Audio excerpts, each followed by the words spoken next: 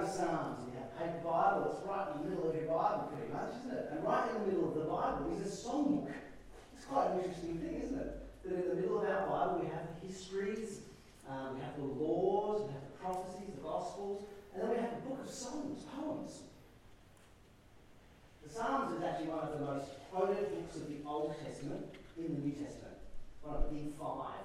Deuteronomy, actually, we looked at this morning. That's another one of the really most commonly quoted in the New Testament. Psalms, Deuteronomy.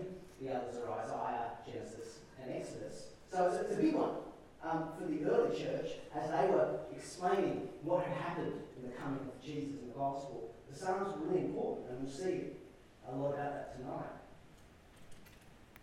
As poetry, unsurprisingly, it means that the way we read this, it communicates with us imaginatively and emotionally.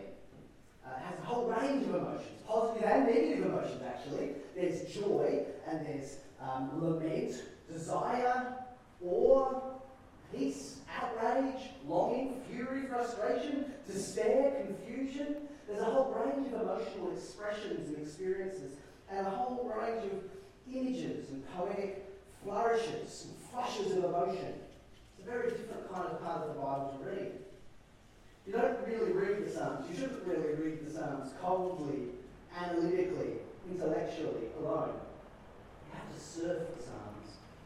Dive under them and be dumped on by them and put into a tumble and lifted up and knocked off your feet and carried into shore. You have to journey with the Psalms. What's interesting when you think about the Psalms as part of the Bible, so Scripture, God speaking, it's funny that they're in the first person, second person, I, you. It's people speaking about their own experience and talking to God. Sometimes they're talking to the congregation or the nations, but it's I, the person talking, and I, the person talking to God. But now think about that as Scripture. When God comes to talk to us, He, here in Psalms, incarnates himself into the speech of the prayer, praying to him.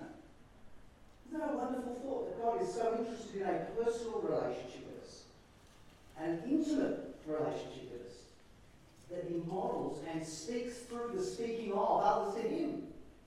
Beautiful thing.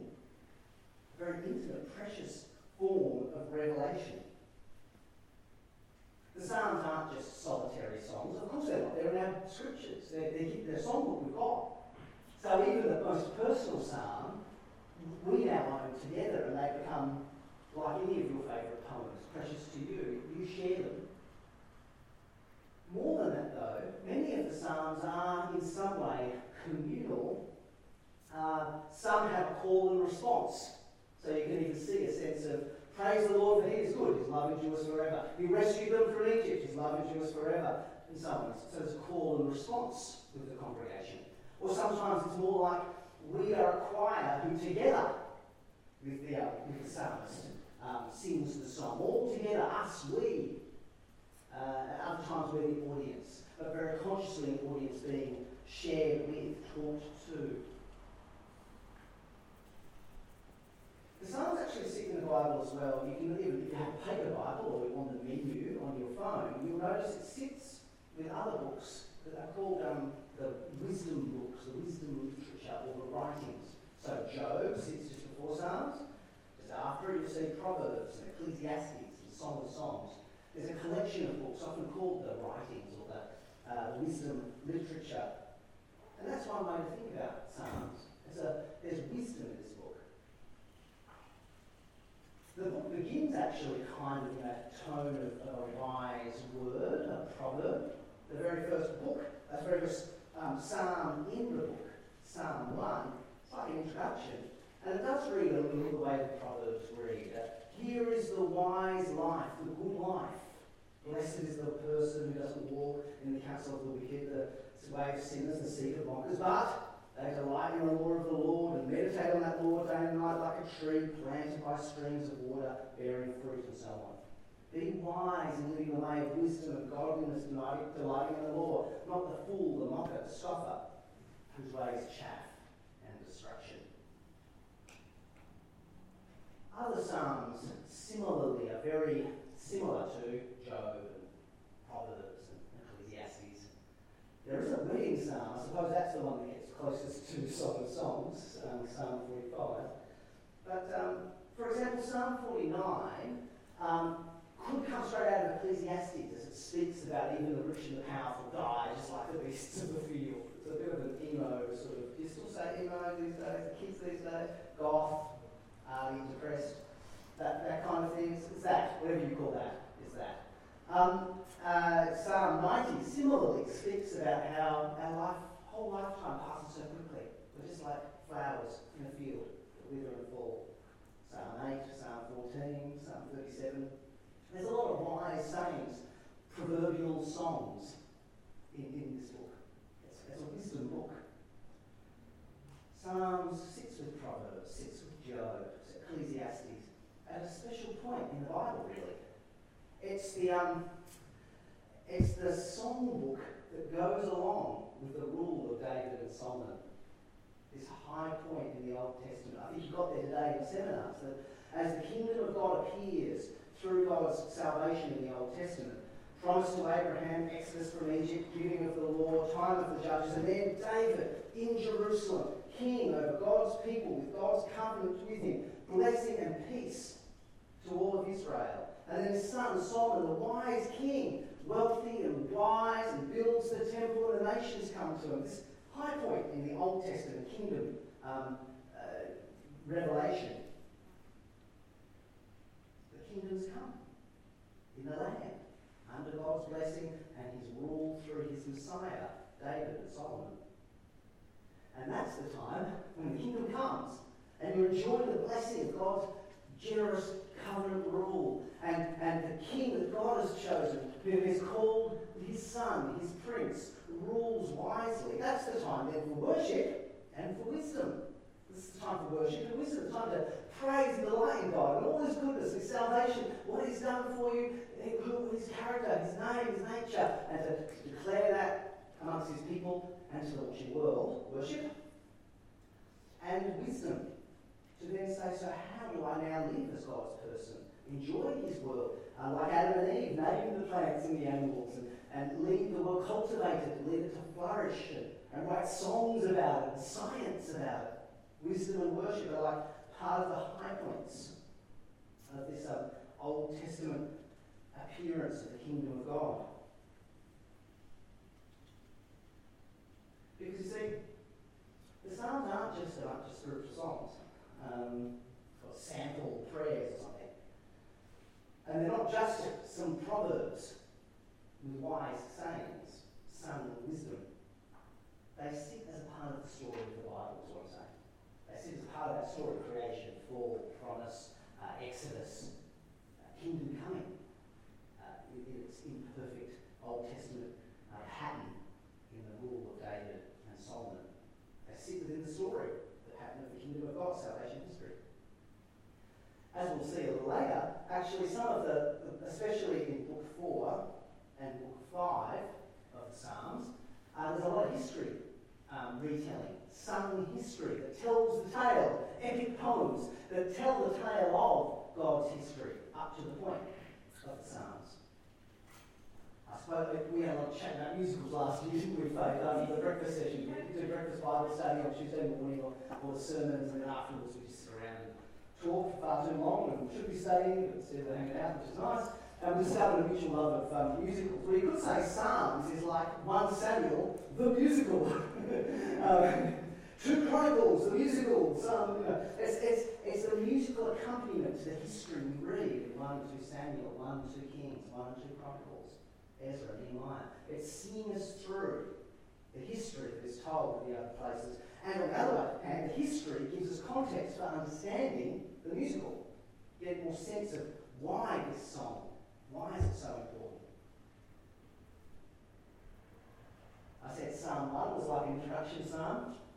Well, I think Psalm 2 is as well. Have a look at Psalm 2. This was read for us by Rachel. And it's I think these 2 psalms begin the book, the whole of Psalms well. And in Psalm 2, after having heard about the wisdom of the one who delights in the law of the Lord, here we now have the nations raging against God's king, his anointed one, a word could also be translated Messiah, or Christ, his King, his Messiah. And then God's saying, I've established my Messiah in Zion, in Jerusalem. He will be the one through whom I will rule the world. It tells us, we read the book in the light of wisdom and the light of the kingdom of God through God's chosen king, David, and his descendants. The Psalms has 5 books in it, and several of them end. The books end, like book 2 ends with Psalm 72, the handing of the baton from David to Solomon. Book 3 ends in Psalm 89, asking, has God forgotten about the kings of David? Is there any future for the promise to David? So all through the Psalms, this history, this context is important. With that all in mind then, let's jump into the book of Psalms with 3 headings we'll touch on in turn.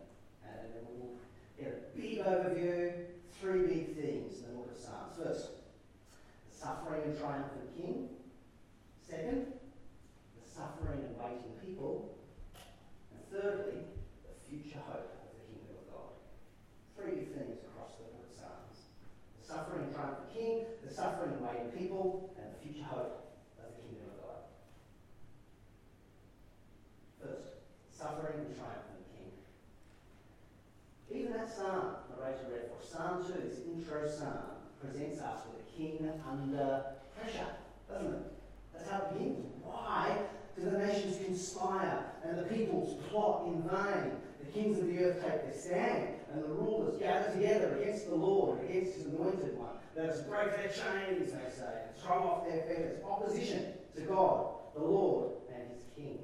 The nations raging against them. Turn to the next psalm, you see it again, verse 1.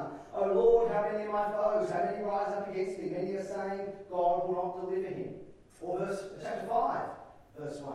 Psalm 5. Give ear to my words, O Lord, consider my sighing. Listen to my cry for help, my King, my God, for to you I pray. Psalm 6, verse 1. O Lord, do not rebuke me in your anger or discipline me in your wrath. Be merciful to me, Lord, for I am faint. O Lord, heal me, for my bones are in agony. My soul is in anguish. How long, O Lord? How long? Chapter 7, Psalm 7, verse 1. O Lord, my God, I take refuge in you. Save and deliver me from all who pursue me. Or they will tear me like a lion and rip me to pieces with no one to rescue. Or famous Psalm 22. My God, why have you forsaken me? Especially this first book of the Psalms, we get a lot of this. The suffering king, the Messiah, the anointed one, the Christ, all different ways of translating that same idea. The anointed King of God, the Messiah, Christ. We see it later too. It's a bit of a jumble to the Psalms. You'll get Psalm 69, a very famous psalm. The apostles quote often. Again, a suffering king. Psalm 109, a betrayed, faithful servant of God. Psalm 118, it comes up all the way through, but especially one, the suffering king. In the New Testament, when Jesus began to talk to his disciples and explain to them, I am the Messiah, the Son of God, but here's what I need to do. I need to go to Jerusalem, and I'll be betrayed, and I'll be tried, and I'll be beaten, and I'll be crucified, buried. This must happen. God has decreed this must happen, he explained. And after his resurrection, in Luke's Gospel, we're told about how he met with his disciples and explained to them everything that was said about him in the Bible, it says. Everything in the law of Moses, in the writings, the wisdom books like the Psalms, and in the prophets. And here's what they said, Jesus said, that the law of Moses, the writings, the prophets, they said that the Christ must suffer and rise from the dead, and the good news be preached to the end of the earth. Christ must suffer. And the Psalms are a big part of how we learn that the Christ must suffer. That these songs build a pattern for us, that David and his experience becomes a pattern, what the theologians call a type, a pattern of the final anti-type, the theologians say, the reality, because this is a shadow of the reality of Jesus himself and his suffering. And so the apostles would often quote David's troubles and show how they were then repeated in the experience of Jesus. And so they saw that pattern as a kind of prophecy. Christ had to suffer and rise from the dead.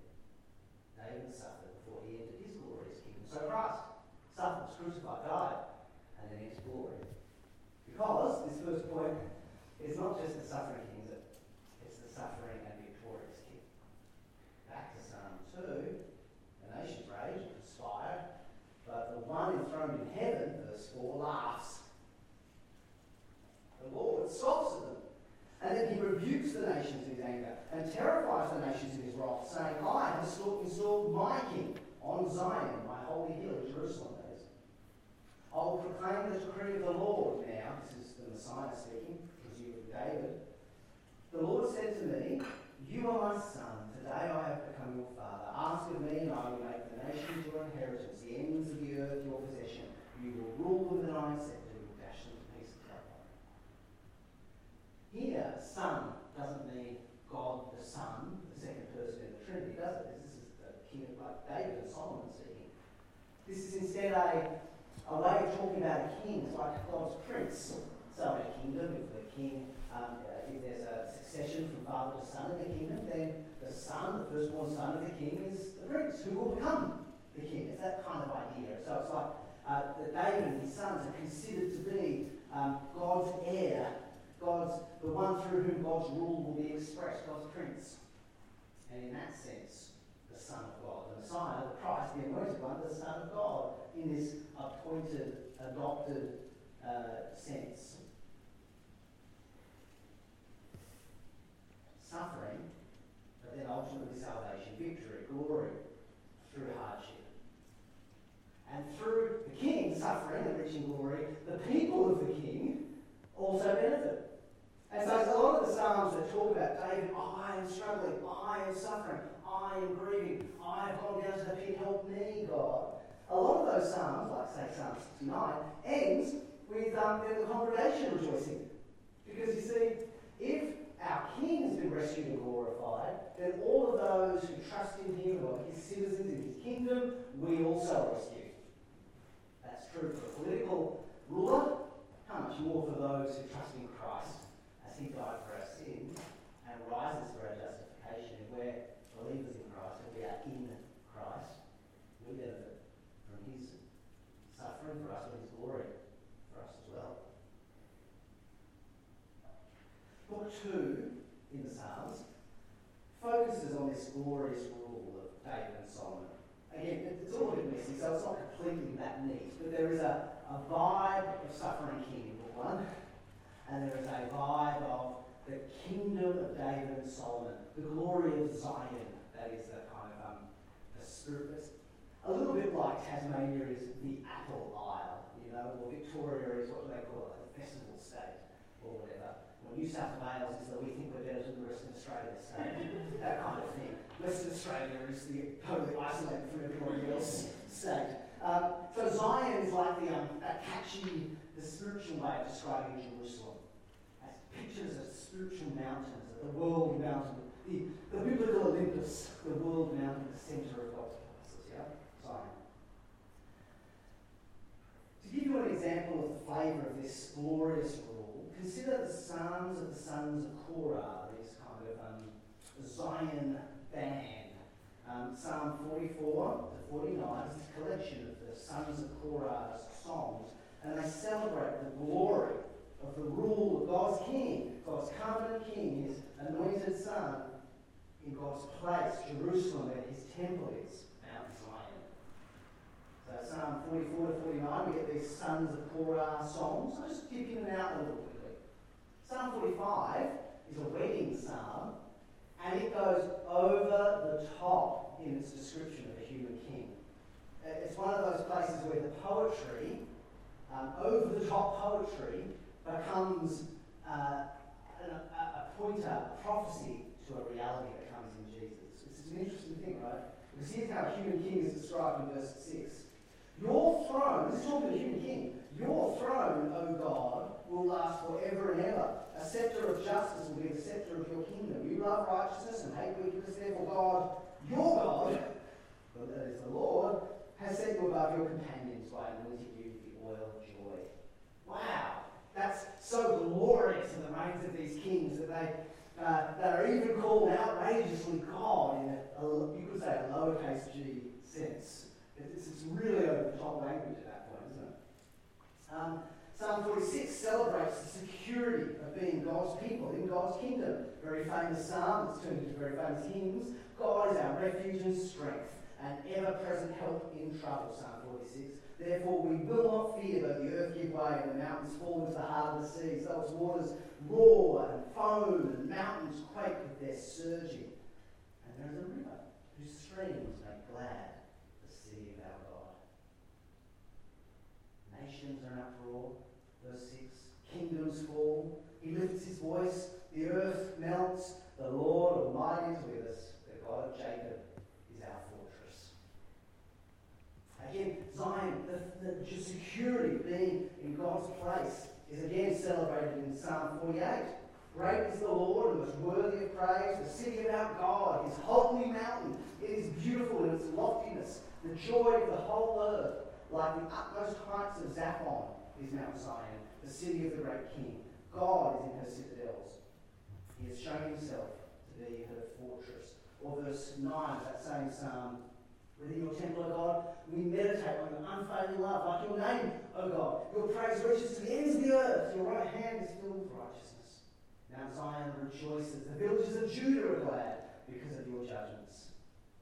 Walk around, Zion. We're invited now. Come on, come with me, the psalmist says. Walk around Zion. Go around her. Count her towers.